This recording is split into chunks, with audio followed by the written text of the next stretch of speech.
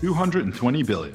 That's the reported size of the New York State fiscal year 2023 budget that the governor and legislature agreed to on April 7th and adopted by April 10th. Yes, I say reported size, since as in the past, the state has not released its enacted budget financial plan, which sometimes shows that the size of the budget is not as it was first announced.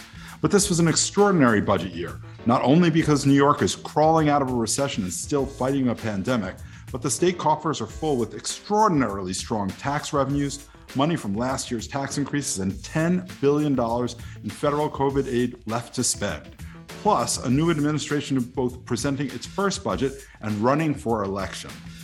While all this money provides a unique opportunity for the state's enlarged bank account may have made the agreement even harder, not easier. Throw some policy in the mix, and this year was as tough as ever. Yet, when the smoke cleared, the budget included a tax rebate, a tax holiday, and state spending that increased about $14 billion, with more money for daycare, record education increases, rent relief, healthcare, a stadium to accelerate downstate casinos, and okay, I will stop there for now. So what will this mean for families, for renters, businesses, students, and the state's fiscal future?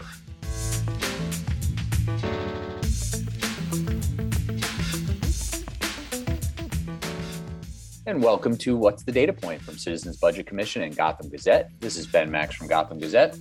And this is Andrew Ryan from the Citizens Budget Commission. Thanks so much for tuning in here for this episode of the show. We haven't been getting together for as many of these podcasts, but we're going to pick the pace back up again here in 2022 as we get going. We've had some great discussions in the podcast stream, of course, from some really excellent CBC events, but I'm looking forward to being back in the mix more here as we get going. And what a perfect way to get that started than by getting together for a discussion about the recently adopted New York State budget, $220 billion, as Andrew said, and its state Senate Finance Chair, Liz Krueger, a Democrat from Manhattan, joining us. Senator Krueger, thanks for being here. My pleasure. I always enjoy the show with the both of you. So we got a budget. It was a little late. An extender was needed, but we got a budget deal.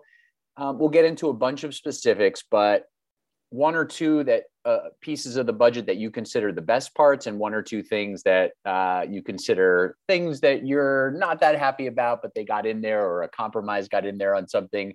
Best and worst parts of the state budget from your vantage point, Senator Krueger. Okay.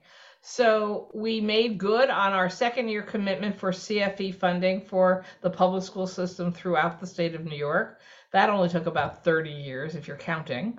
So I'm very happy about that. And we expanded money for universal pre-K outside of New York City. Of course, New York City has UPK, but most of the rest of the state has not, even though they've seen that it's working successfully and they've wanted it. So we put in some significant funding for that. We also made a first year commitment on heading towards a universal child care program, which I really think can and will be game changing for both the working families of the state and actually the economy of the state, because we know we are desperately looking for more workers to get back into our workforce.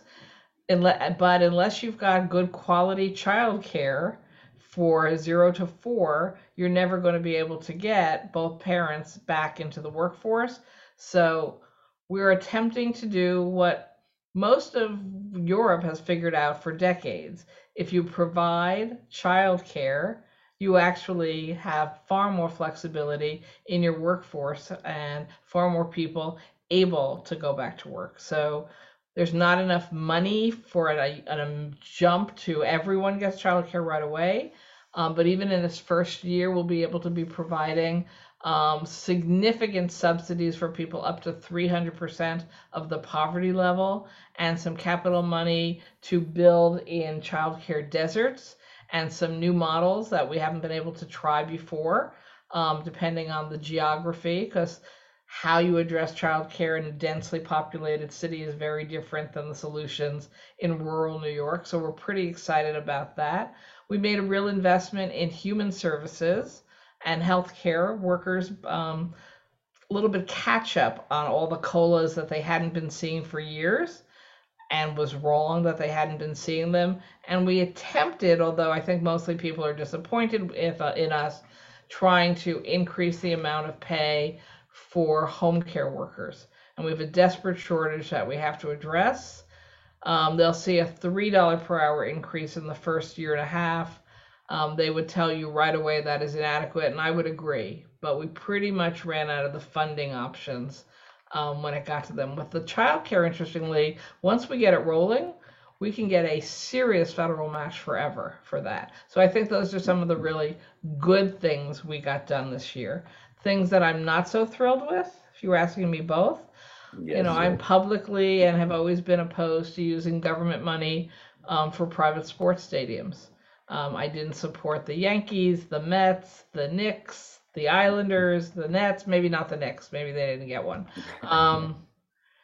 And I did not support the Buffalo Bills stadium. I do believe that the billionaire family who owns the Buffalo Bills could have paid for their own stadium. The people of New York didn't need their tax money to pay for it. So I disagree with some of my colleagues and the governor on that one.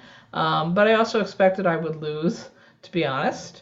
I was also hoping we could expand the essential plan in healthcare to cover the 5% of New Yorkers who do not have health insurance now. I think that was a missed opportunity, which we can still revisit. But we did do some important changes in eligibility within healthcare and increased Medicaid reimbursements, particularly around mental health services, where we were paying so low that no one was getting access to mental health care services, and that has had all kinds of ramifications throughout the state of New York. So those are some of the, I think, more highs than lows for me in this budget. There were definitely a lot of highs in the budget. Tax revenues are strong. State increased tax last year. There's federal money coming in, as we said from the beginning. The question on the long run is, can we afford this in the long run? What will the future look like? Because we almost have a virtually insatiable appetite for funding programs, and there are a lot of different, benefits that can be provided people. The question is, are we setting us up in the future for budget cuts or fiscal instability, or to take this temporary tax increase that was enacted last year and making it have to be permanent? What does it mean in the long run? So, as you well know, Andrew, the economy goes through ups and downs, and we sort of ride along and hopefully guess right. And being smart in government means making sure you've got emergency options for yourself if you guessed wrong. But the fact is, I think the indicators are that we have a path that we can continue to follow for the out years. The monies that we put in are all for the kinds of infrastructure issues that people say is what makes them want to be in a state like New York, having an educated workforce to come work at our businesses. So investments in education. We also increased funding for CUNY and SUNY. I should have mentioned that also as some of the wins. So investing in education for an educated workforce, investing in infrastructure of roads and bridges and environment, also critical for anyone who wants to continue to live in our state. Again, as I mentioned, childcare allows us to expand the universe of people who can be in our workforce, which is also what employers are looking for. So I think that access to health care and health insurance, a healthier population, is a obvious win for public health. So I actually think the monies we spent expand a secure infrastructure model for the state that makes us a more attractive state. There's always been the fight between, if our taxes are too high, will we draw people in and our economy will be robust, or will it suffer? And in fact, the data is pretty strong that even though our taxes are higher than lots of states, our economy is more robust than our taxes as far as being a draw to the state as opposed to people fleeing. Yes, more people are leaving New York, but they're not at the high end, interestingly. And so the myth of the wealthy will leave is actually proved to be a myth, even though it is having an impact on some subset of the population. So I'm actually not feeling that worried about our tax rate in relationship to what we are spending and our ability to make good on these commitments. And of course, when you start to read some of the national data, on how much wealth is being produced, even during this period of COVID, for the extremely high end of the population and businesses. You start to just swallow in your throat loudly. I mean, I was just reading an article this morning about companies that have increased their profit margins 3 and 4 times and are reducing their taxes at the same time. And I'm like, okay, we flunked some tests. We completely misevaluated how we should be taxing people in our economy, because how can a company in a period of COVID increase its profits by 4 times, sell itself back its stock to make more money, and not pay any taxes? Something's wrong. And But I we need do to think deal with that. I do think you touched on two really important points. One is the value proposition. What you get for paying higher taxes is more, as you say, social and hopefully physical infrastructure. Kudos to you and the governor for proposing it to put more money into state of good repair for our roads and bridges. These are kind of, short-term, failures when we don't invest and then we increase our long-term costs. So I understand that. So you're right about that value proposition. And you're right that we need to track that data. It's interesting because our share of millionaires has actually, the share of the nation's millionaires has gone down 21%. Not that we don't have people here who are making money and paying greater taxes. It's part of the reason why you have all the money in the budget to allocate. But I do think we work in an interstate competitive environment where we really have to be careful because of the both the cost of doing business and living between places and the experience in COVID, where some of those very same people that you pointed at and that you pointed to in the companies figured out that they don't actually have to be here all the time. And that is potentially scary. And of course, the governor proposed a balanced budget, meaning 5 years of balance. Extraordinary. We've added at least $4 billion to that budget, but it's hard to know. So that might throw it into out of balance in the future. And then the tax increase, that personal income tax, when that fades, that's another $4 billion. So what's great about this conversation, Senator, is we get to have it over the long term and we get to have the experience and see how it plays out. I am concerned at the CBC. We are concerned because if we set ourselves up for a crisis when the economy turns, and it will someday, we just don't know when. You're right, we ride it up and down. We won't be able to take care of those most in need, and that would be the tragedy. And that would be a tragedy, and which is why I also believe that putting money away for a rainy day in reserve funds and rainy day funds is crucial. But I just want to go back to that one point about the changing way we view our economy and the way we track and even count taxes. So yes, we have lost some millionaires. And what's fascinating is they're living in other states, but they're still doing business in New York. So we still have the ability to tax them. And we need to perhaps rethink, are there better ways to tax if they're actually earning their money here in New York and having companies here in New York, but aren't necessarily living here in New York? I don't want to advantage them because they decided to pick up and move to, say, Florida, where they seem to advertise being a no tax state, when in fact they're still making their money. We're still the goose that laid their golden eggs. They've just decided to put some of their golden eggs in homes somewhere else. And I really do want to emphasize that the changing structure, I think, in relationship to the federal taxes, is definitely not just for New York, but for the entire country, putting ourselves in a situation where we, of course, have more and more costs because they just keep going up. And our businesses, some are doing beyond any imagining as better than they could possibly have imagined doing. And yet they're not paying taxes, period, at any level. And something's wrong with the way we're evaluating economic activity when the folks who are making the largest amounts, both personally and through their businesses, just aren't contributing to the economy to the government services that allowed them to make this money in the first place. So I hope CBC will work with me on that, because I need to get my arms around that better. You're right. We need to think about innovative structures. And I do think we've too much narrowed our options. One of those we should continue to work on is a vehicle miles traveled fee as the gas tax goes away. We need a way to keep our roads and bridge infrastructure healthy, and we're shifting very consciously and through market forces and deliberatively to electric vehicles.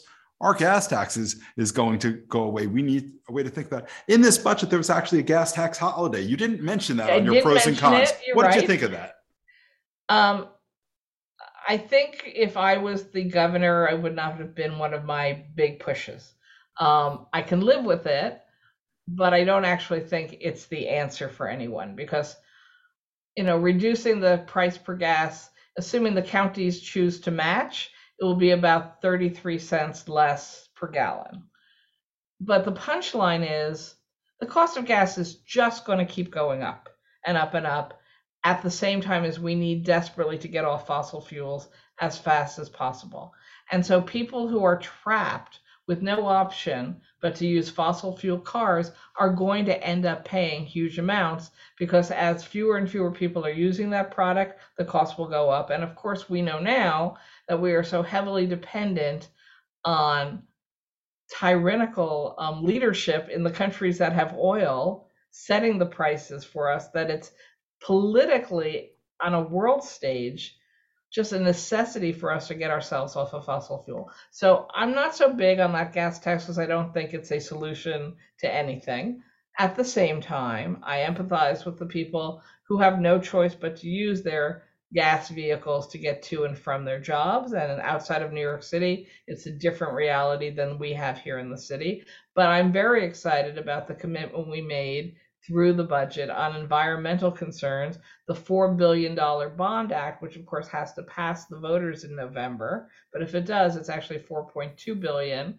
And a lot of those funds go specifically into climate change proposals that can make a huge difference, including EV vehicles, expansion of battery sites all over the state, buses shifting to EV buses over a relatively short span of time, reimbursement to people who use EV vehicles instead of their old gas guzzlers, commitment to speed up the rate of investment in offshore wind, which is proving to be an incredibly effective model for lower cost electricity that is sustainable and doesn't run out. I actually had a meeting the other day with some people who were like, well, solar's not great at night, and maybe the wind would stop. I was like, okay, it's true at night. Solar's not that useful, but we have batteries for storing the solar energy. The wind isn't going to stop, guys. Like, just chill out. We're not going to run out of wind on the oceans. So I'm actually very excited about the governor's increased commitment to moving us along in offshore wind power, because New York State actually has an ideal coastline for offshore wind, and we should really be leading the country in new projects. So I'm totally psyched about the opportunities there. Let me ask you about one piece that sort of connects to what we were discussing about state priorities and competitiveness, which is affordable housing. The governor touted a $25 billion 5-year housing plan. It seems to me that, we need to sort of dig into the details there a little bit more and ask for more about how that'll play out. But there were other proposals that Governor Hochul had put forward in her agenda earlier this year that didn't make it into the budget. There seems to be a really, really significant problem in New York City with housing development keeping up with demand. And part of the reason it seems like we're losing people is housing costs. I know, in my sort of age bracket and people with kids are looking to New Jersey, are looking, outside the city in cheaper places to live, more space, et cetera. do you think this budget did enough to address, the affordable housing crisis in New York City, especially, and what could be done in the legislative session to come to help break some of the problems that we face? So I'll keep it simple. There's never been a budget that's done enough to address the affordable housing crisis in New York, and it just keeps getting worse. Do we have all the answers? No. And ironically, they're not all money. So, for example, the data shows, and you're data people, that with a skyrocketing cost of housing all over the country, and they're talking about like 10% increases in the other big cities in the country over the last 2 years, New York City saw a 35% increase in rents over the last 2 years. And that's because our pricing is so completely overheated as to be just at the level of insane. A 35% increase in rental housing costs. And it's mostly driven by this awful program called 421A, which some people still like to pretend actually creates affordable housing, but does anything but. And there are multiple reports out now showing that a program that's costing the city $1.7 billion per year over the last 5 years. So what is that, like $8 billion, $9 billion? And we got less than 100 units of actual affordable housing out of that. If somebody said, I'm going to charge you $9 billion and give you 100 apartments, would you take that deal? You would be like, over my dead body would I take that deal? But that program's sunsetting, and I'm glad it is. And the governor in real estate came forward with a variation on it, which actually I think made it worse, because shifted to allowing condominiums again, which are not at all affordable housing. And in fact, the math on those would be only 8% of New Yorkers would be actually economically eligible to apply for them. So they're just the opposite of affordable. And that's where the program would shift. And all these developers always want to build in Manhattan and downtown Brooklyn, which have become Manhattan, if you didn't notice, and has just increase the overheating. Plus, with all these super tall buildings being built with oligarch money who they're storing here in empty buildings because they're not allowed to put their cash in our bank. So instead they're putting their cash in empty buildings going into the sky. That's also overheated the real estate market with no creation of affordable housing. So we have some really terrible policies that work in reverse of affordable housing. Having said that, should we figure out what are the programs that are successful in building new affordable housing and put more money there instead? Yes, we should. Should we make sure that people are following the rules of the road? We find more and more and more cases of where the law says X, and sorry, the landlords are not doing X. We need to hold them accountable for keeping units affordable that they got paid to have as affordable units in the first place.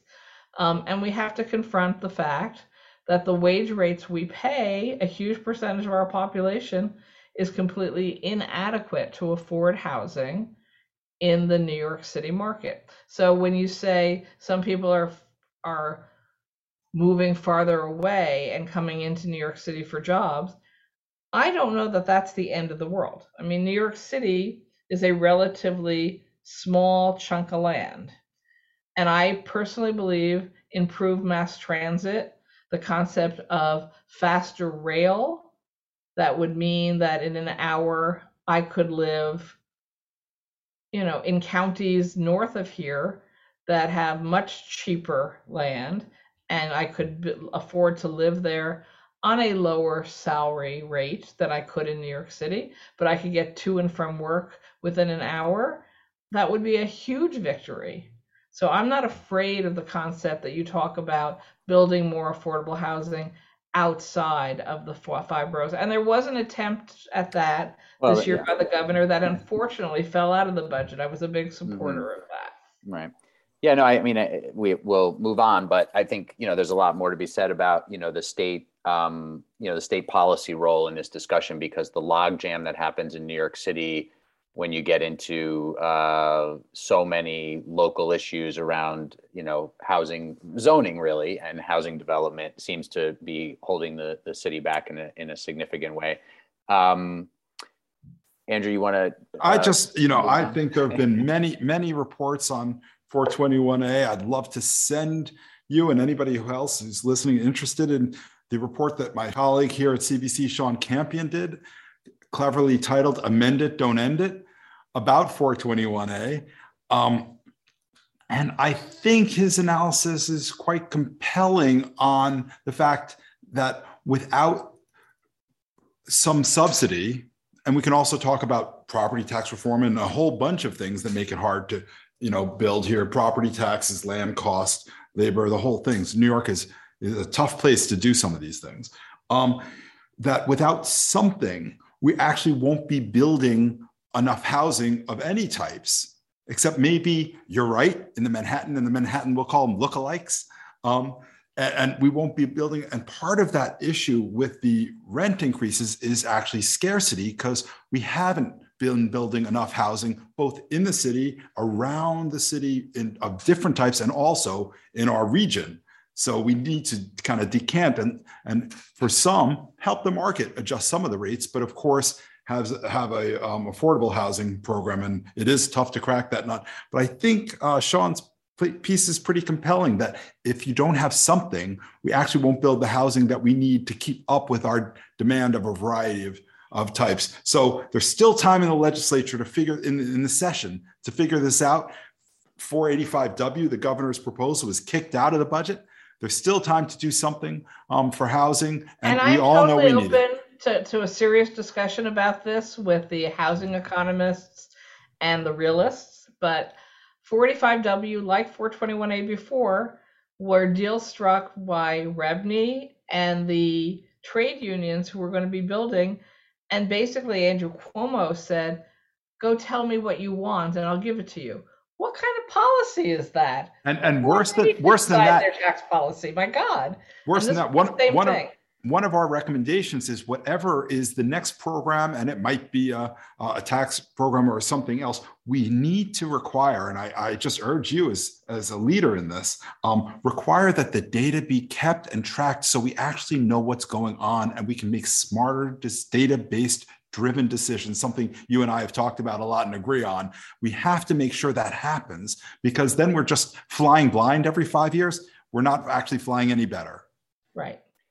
And no, speaking of that principle, data, yes, yes, Mr. Axe.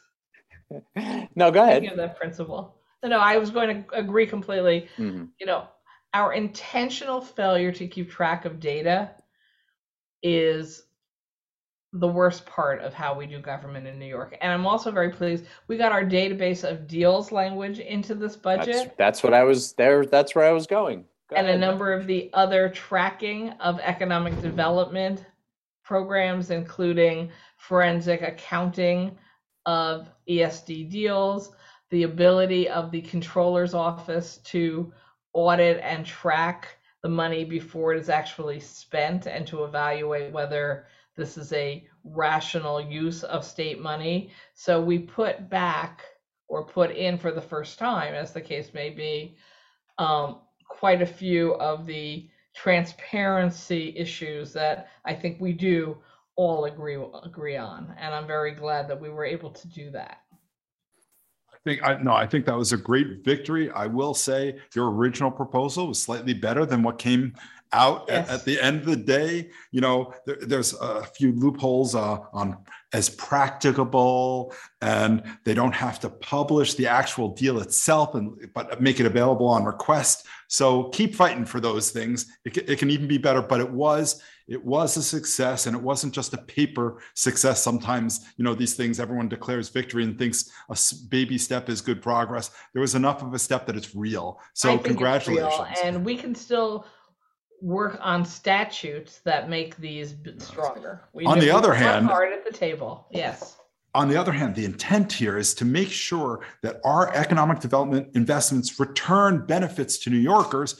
You mentioned the stadium. We had put out a piece before the stadium deal was proposed that was basically, we need the analysis to show that there's some benefit here. We just don't want to wing it in Buffalo. And I think the data are the first piece, but we still see that in this budget, as well as the extension of the film tax credit, which, as CBC has pointed out, is not necessarily our best value use of money. Although better than stadiums when you look at the data. It's all relative. Well, now that we can track the data, let's see how it is. That's true. You're absolutely right. And also on the database of deals, we couldn't get in looking at the local deals through the local development corporations and IDAs, oddly enough, because of how they were created under law, and we couldn't quite slide them in under the same language. So I feel very strongly that we still need to do that, but I think it will need to be a separate statute because people have no idea how many of these deals get done through all of these LDCs, IDAs, where they don't need to come to the state for approval, but they're giving away our tax money as well as their local tax money. Yes, we CBC did a report and we're updating it now. That's around $10 billion state and local split between the state $5 billion and the locals $5 billion. That's a lot of money. That's a lot of money. That's right. That's right. Will you say a little bit more? It's to an extent, it's a little bit old news at this point, right? The budget, wound up being a bit late. An extender was needed, but you got to a deal. No major harm done, it seems, on the tardiness, although it's obviously not great practice.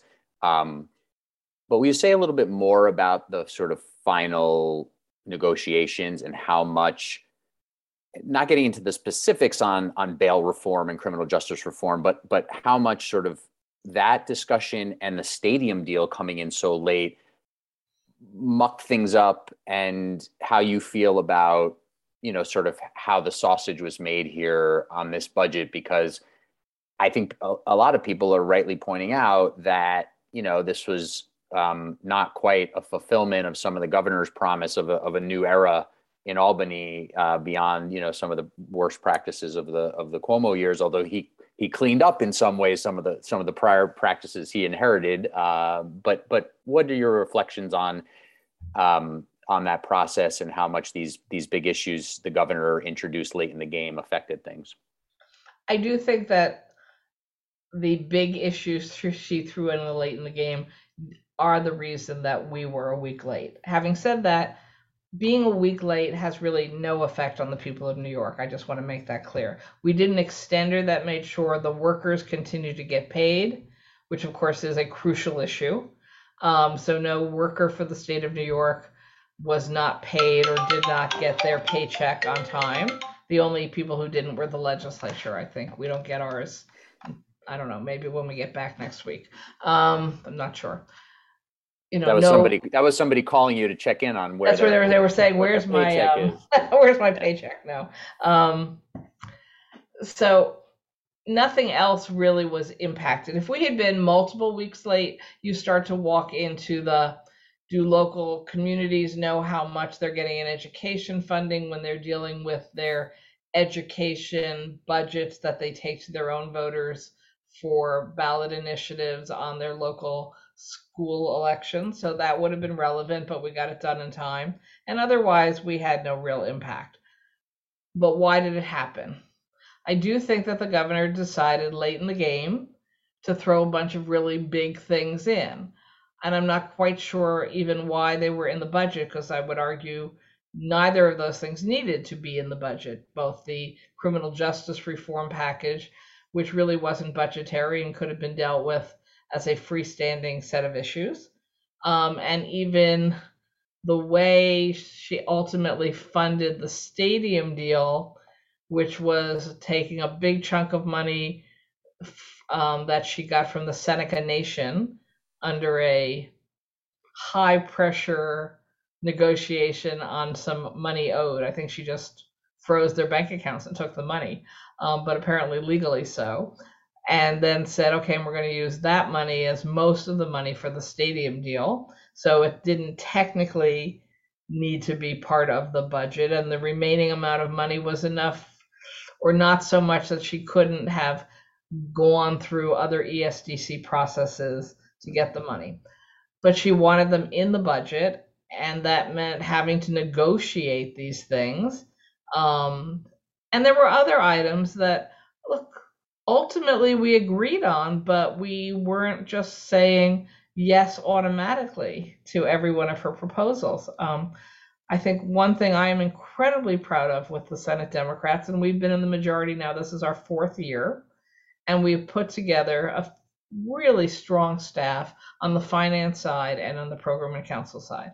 And so even issues that, for example, I wanted and I agreed with, they would come and say, here's the problem with what the governor wrote up, and we really need to negotiate this for it to make sense. And I would take a look and go, that's right. So, I'm considered like Ms. Cannabis, right? I moved the marijuana law through 7 years of suffering to get it done. But there was a proposal by the Office of Cannabis Management for $200 million to do startup funds for social equity candidates for licensing, a true commitment in my bill, a true commitment of mine and my colleagues. But the deal the governor put on the table, which was 150 million private equity combined with 50 million state, as far as my staff was concerned, was giving the private equity folks way too much power over the deals. And we took a look and said, no, we need control over the deals. We're not interested in private equity taking over because we don't think they have the same commitment to social equity that we do. And so we changed that deal, and that took, I don't know, maybe 8 back and forth meetings, and a lot of hard pressure to get the version we thought was the right one for the state of New York. So even when you're all on the same side, if you take your job seriously, and the Senate Democrats absolutely take our job seriously, and I take this job seriously, we weren't going to just say yes because it had the right titles, right? We were really digging into the language and saying, okay, this is a big new program. This might be the difference between whether we succeed or fail on our commitment in social equity licensing. We've got to get this right. And there were lots and lots of stories like that. And certainly everybody knows the complications around the criminal justice changes and what was real and what was being used for political purposes, but quite effectively to put pressure on all those concerned to make some changes. And you had DAs in there with their agenda, police in there with their agenda, criminal justice reform people with their agenda, the legislature who thought, oh my God, we went through this twice already for 2 years. Like, aren't we done with this? The numbers don't back up our need to do these giant changes. And so all kinds of modifications and negotiations, it's sort of, I have the highest respect because I'm not on that committee, for the codes committee people, and particularly my colleague Jamal Bailey, who's the chair of codes and who had to defend the positions we took on the floor. I guess that final night, and did an extraordinary job explaining yet again what we did and what we didn't do. And guess what? The Republicans are going to still beat us up about it. They're going to still try to use it as a storyline to kill us at elections, because that's really what this was all about anyway. This was a political campaign issue. And he's a phenomenal young senator that people haven't watched him enough. I have the highest respect for him, and he works so hard. And I can guarantee you he's getting beat up by all sides from the minute he sat down that night on the floor of the Senate, when he was doing exactly what he was asked to do, and that we tried to negotiate out painfully, but we did. And the governor felt that needed to be in her budget, and that was a political decision, not necessarily a budget decision. And then I is even told, like after the fact, that the stadium was never intended to be a budget issue. It just all came together at the exact same time. I have not exactly, I think is a good word for it. But there it was at the last minute, as was a new amount of money for a capital program yet to be determined, for $350 million on Long Island. And that was also a political decision. You didn't have to be born yesterday to know that she's concerned about Long Island and Tom Suozzi. And I want to help my Long Island colleagues also get reelected, but I'm not sure I would have come up with a $350 million to be determined gift at the last second. But one of those got in the budget. It's interesting, that last piece is in a certain sense about accountability. Having an appropriation, a lump sum appropriation, without definition, and there's some control or oversight restored, as you said, in the budget. Some good stuff happened. So you and I will continue to have our great conversation about spending, and CBC will always urge more spending restraint, or not always. We hope to not have to urge spending restraint, but it's not exactly there how we think it should be. But what we both 100% agree on is, if we're going to spend the money, we should get value. We need a management system. We need the data, but not just the data. We actually have to use the data. And you have been a leader in this, and have a performance management, I don't know if that's the right name for it, a piece of legislation. But right now, for example, on education, $13 billion of federal education aid. If you add up the increase in education aid with fully funding foundation aid formula, that's going to be a total of $41 billion over 4 or 5 years added to education. Yet, I don't see a system that's going to demand results and hold districts and SED accountable for results. What can we do? I do not want to. I love coming back every year and having this discussion with you, Senator, but I don't want to be back in 3 years and say the kids didn't learn, because that would be the real tragedy of spending money on education, daycare, healthcare. We need to have a management system to make sure we're getting results. What can we do about this? So I agree. And part of it is the dilemma of what level of government is supposed to take these responsibilities. So I keep being told that's the city government, and the mayor wants the continuation of mayoral control and doesn't want any changes. And yet, as a state legislator who represents New York City, I'm asked those questions all the time. I want those answers. And so, in fact, the mayor wanted mayoral control re-upped for 4 more years within the budget. That's what the governor put in. And the legislature said, no, we have serious questions that we want to ask and have answered about how we're going to get accountability in the city system for how the money is spent, and evaluation of the successes and failures. And so we have till June 30th to deal with those also. And I think that's going to be a very hot topic for us when we get back next week. How are we going to try to build in more accountability for the New York City system through mayoral control? And also, we have a new set of regents and a new leader of the state education department, Commissioner Rosa. And I have to say, she's been getting pretty high points from my colleagues about taking on tough issues and coming up with reasonable answers that we weren't getting for years and years and years. So it's not an answer, but I actually think they are more serious people over there in SED and the regents who also want to have these questions answered, or want to fix the policies at the state education level. Because again, we're not supposed to micromanage at the state level in the legislature on these issues, but you're right, we're giving them all this money, and we're all, and when I say we all, I mean the parents of the children who go through our school systems, want the outcomes that they deserve for their kids. Nobody doesn't want the best school system for their kids they can possibly have. Of course, and I think get the answers.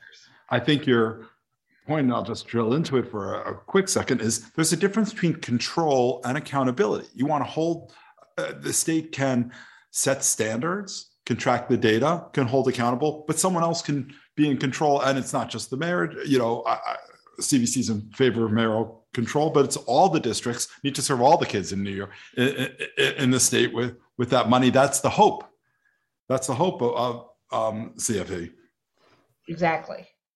That was the intent, and that is the hope. But you're right. A lot of new money is pouring down into our schools, And you have, unfortunately, at the same time, this sort of pandemic where it seemed to suck money out for things that no one ever even imagined we'd be dealing with, right? Having dual systems for 2 years where some kids were learning at home, some kids were learning in school.